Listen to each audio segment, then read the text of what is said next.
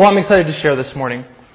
Earlier this year at youth, we were studying the famous stories of Jesus with our small group of students.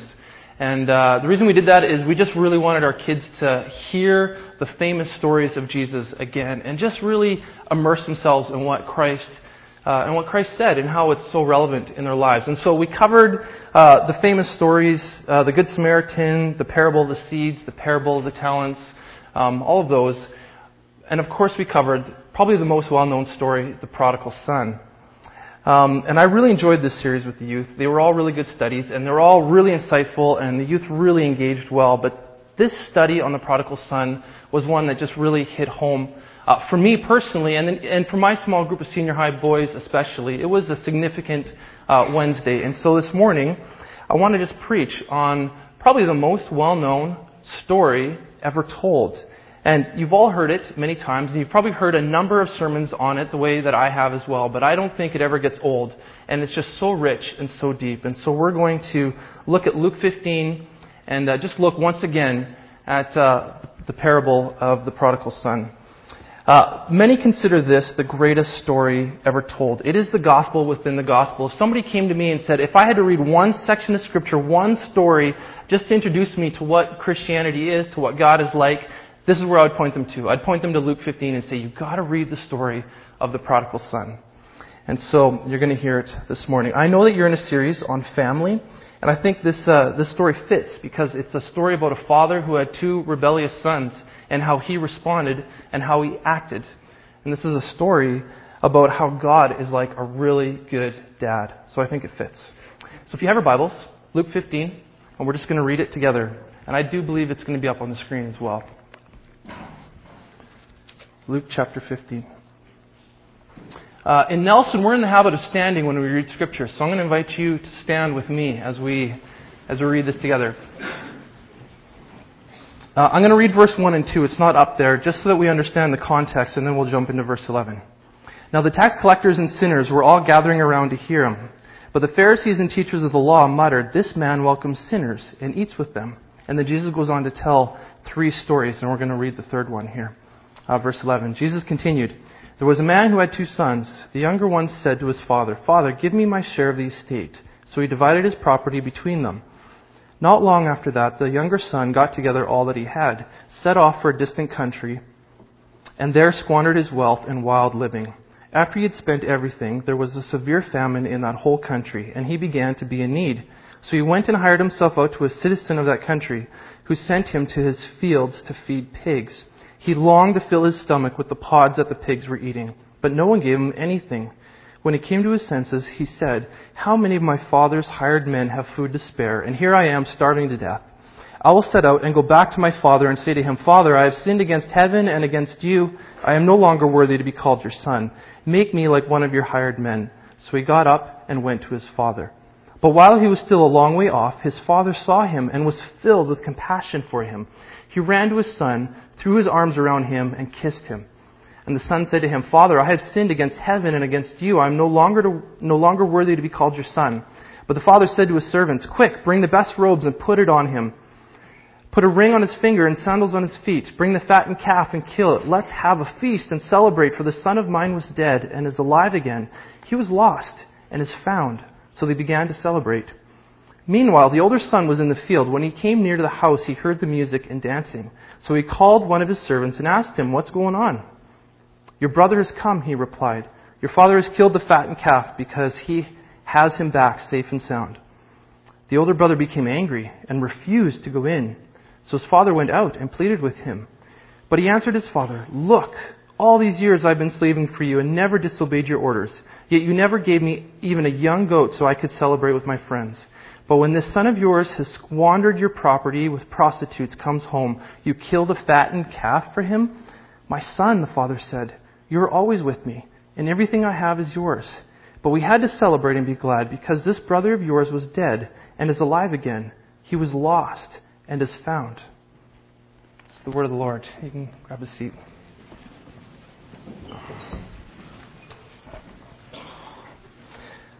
Now, this story is powerful in any culture.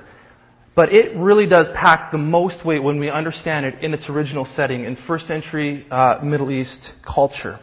So I'm going to do my best this morning to take us back into time and to try to hear the story the way the first people who heard the story would have heard it. To try to understand the cultural nuances and just hear it as they would have heard it. So first thing to notice. Notice who the story was told to and under what circumstances. The religious leaders, they were frustrated with Jesus. They're frustrated with him because he welcomed sinners and he ate with sinners. And for their understanding of who God is, this was a perfectly acceptable charge. See, for them, God could only associate with those who followed the rules, who lived up to the religious systems. And so they're frustrated with this Jewish rabbi who's hanging out with bad people, with sinners, and eating with them.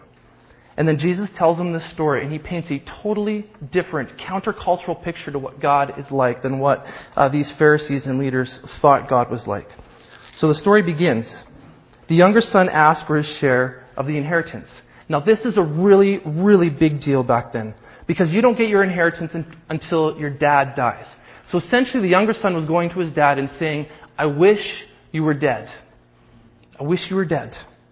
And in that culture, this was his way of saying, I'm no longer part of your family. I want out. I wish you were gone. See, he wasn't just asking for money from his dad. He was removing himself from his family. And this was the ultimate sin.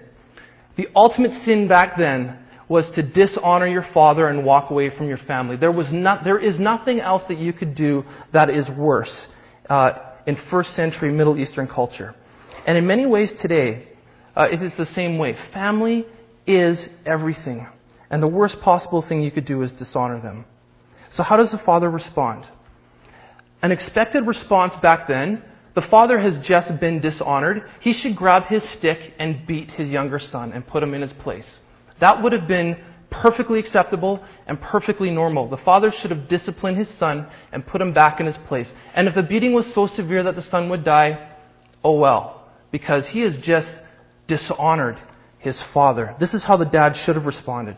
And so the leaders and the people hearing the story would have just been on the edge of their seat going, I wonder, how's the father going to treat this? How is he going to handle this rebellion? This younger son who has just disgraced his father. What's he going to do? In many ways today, it's the same thing in the Middle Eastern countries. We've all heard stories of child converts from their family religion to Christianity.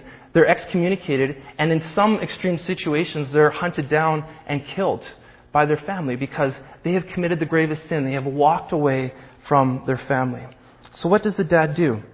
Well, he gives his son his share of the inheritance. This is a shocking response. For those who have heard this story, this is an utterly shocking response. Isn't the father angry?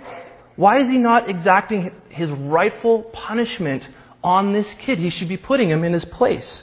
Already Jesus is challenging their perspective of what God is like and what kind of father he really is. So the son takes the inheritance, which by the way wasn't just straight up money. The father would have to give him a third of his assets, and the son would have to then take those assets and sell them off so that he could have money to go away with. That's why when it says he got together all that he had in the passage, the Greek meaning for this is just simply to turn it into cash. So he turned a third of the father's assets into cash, got rid of it, and then took off. It gets worse. He uses his father's money in Gentile territory. He leaves Israel, he leaves his homeland, and he goes into Gentile territory. He goes into a distant land and he squanders it, literally meaning wild living, reckless and immoral behavior. For a Jew, losing your wealth to a Gentile was grounds for excommunication.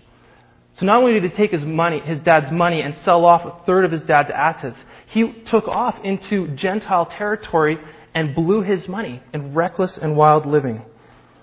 The son was really insulting his father here. It gets worse.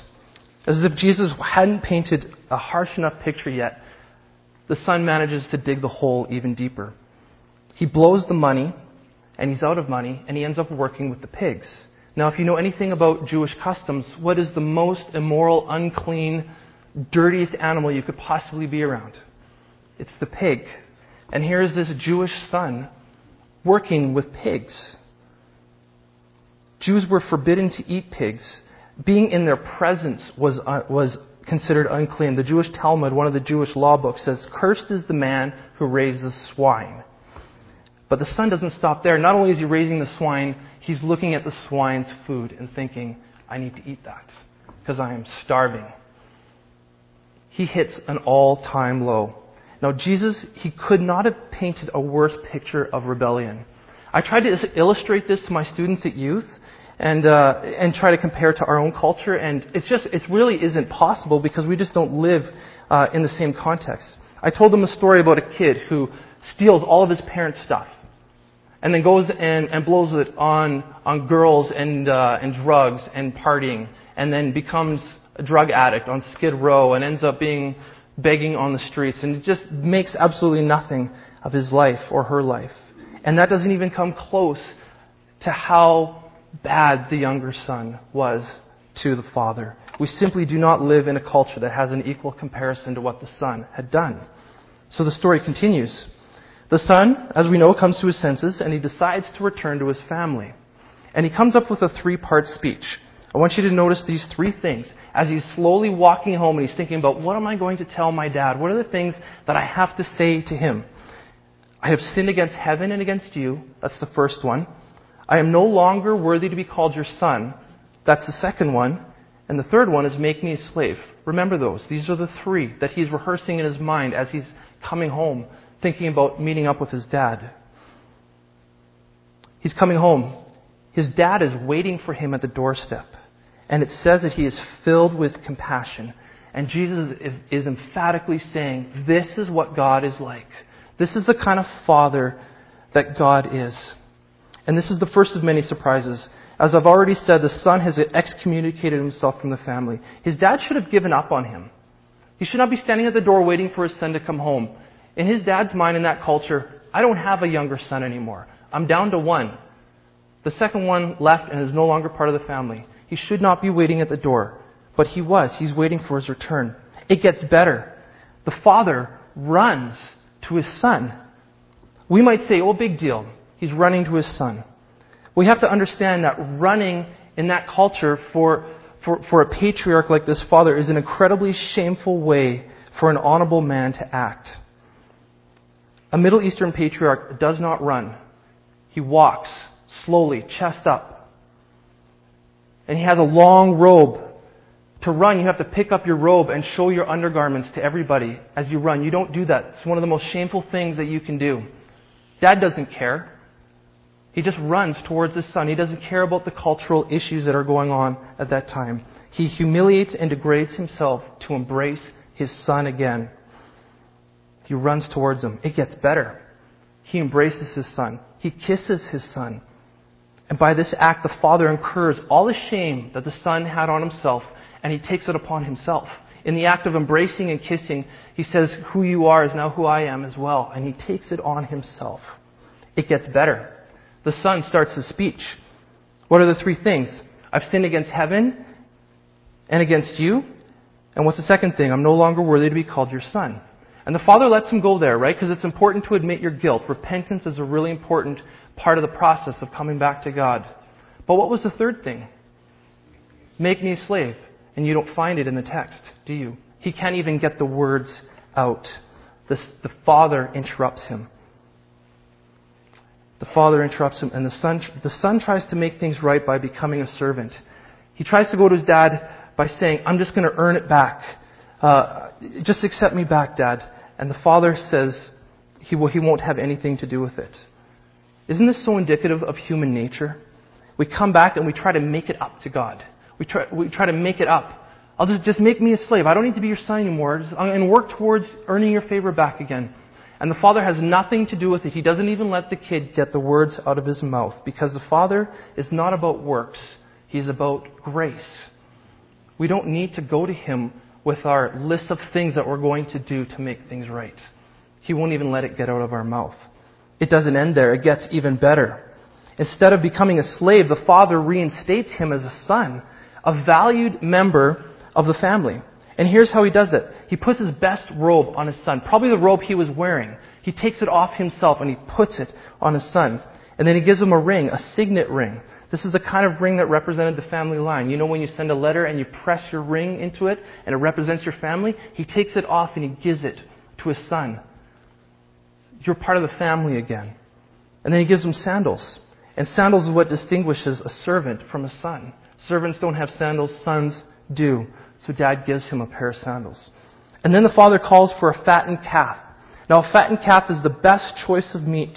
It was saved for the most honorable guests. It did not happen very often. Guests like a wedding banquet, something that would happen maybe once a year, once every couple of years. It's the best choice of meat. And dad says, bring the meat out.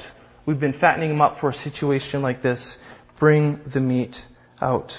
Now the choice of a fattened calf also meant that the whole village would have been invited. When you kill a fattened calf, you bring in your community. The father, what we see here is a father spends his best on his son. He gives him everything. He takes the best of what he has and he says, it's yours. We're going to celebrate that you are back with me. This is what the Father is like. Imagine how the people would have heard this as Jesus is telling this story for the first time. This is what the Father is like. When we come to Him, He puts His robe on us. He clothes us with Christ. He welcomes us into His family and He says, you are part of the family of God now. And He puts on a big party in heaven. This is a picture of what happens when we come to faith and what God does. The application here is obvious.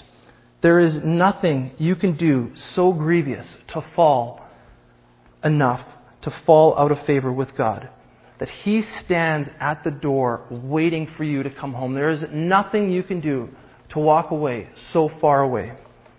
He welcomes you back with open arms. And He doesn't ask anything from us. All He asks is that we walk towards Him, that we set our path towards Him and go that way. And then He comes and He embraces us and He kisses us and He says, welcome home. You're part of the family again.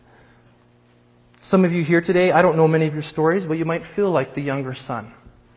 You need to hear the story. God welcomes you home. There is nothing that you could do or ever do to fall out of love with God the Father. He stands at the door waiting for you.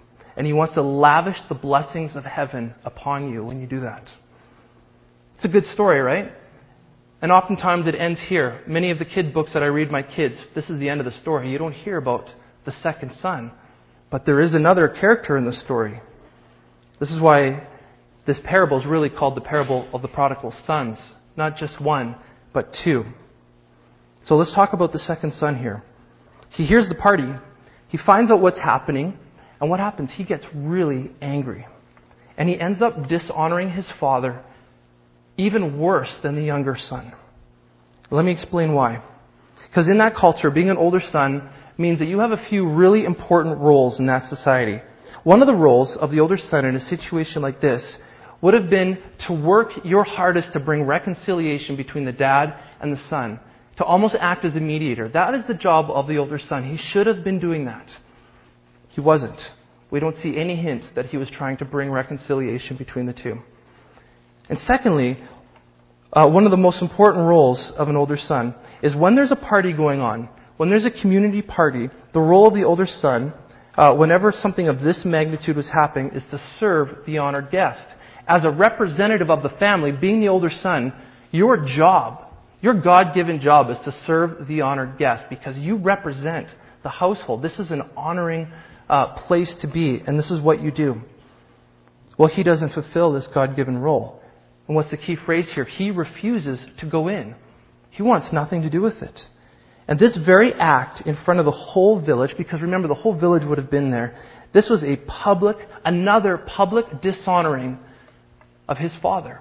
He refused to go in, and they would have all seen it, and they would have all known what his role should have been, and he refused to come in and do it. Incredibly shameful to the father. It gets worse. Check out his reply to the father. What does he say to him as the father comes out and says, son, what's going on? What does he say? Look.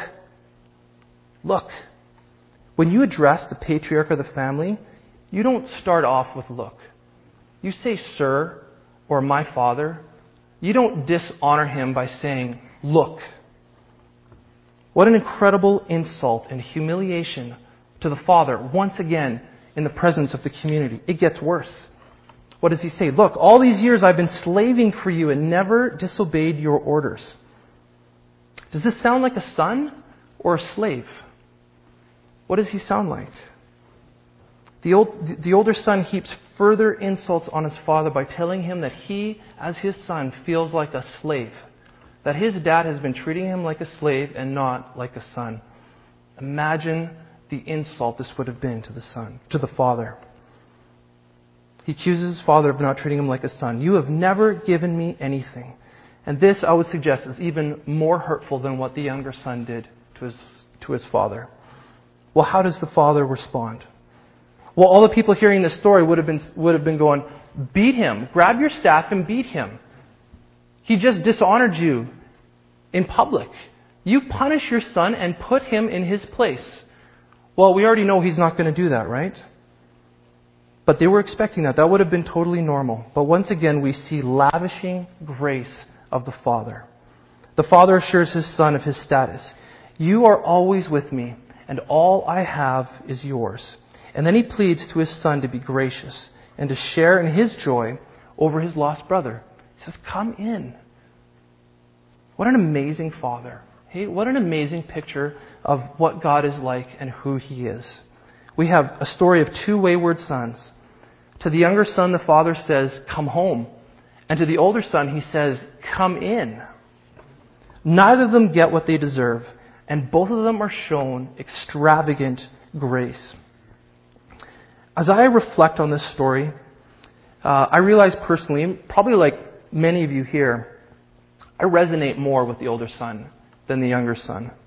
I've never really rebelled. I've never really consciously walked away from God or done really terrible things in my life.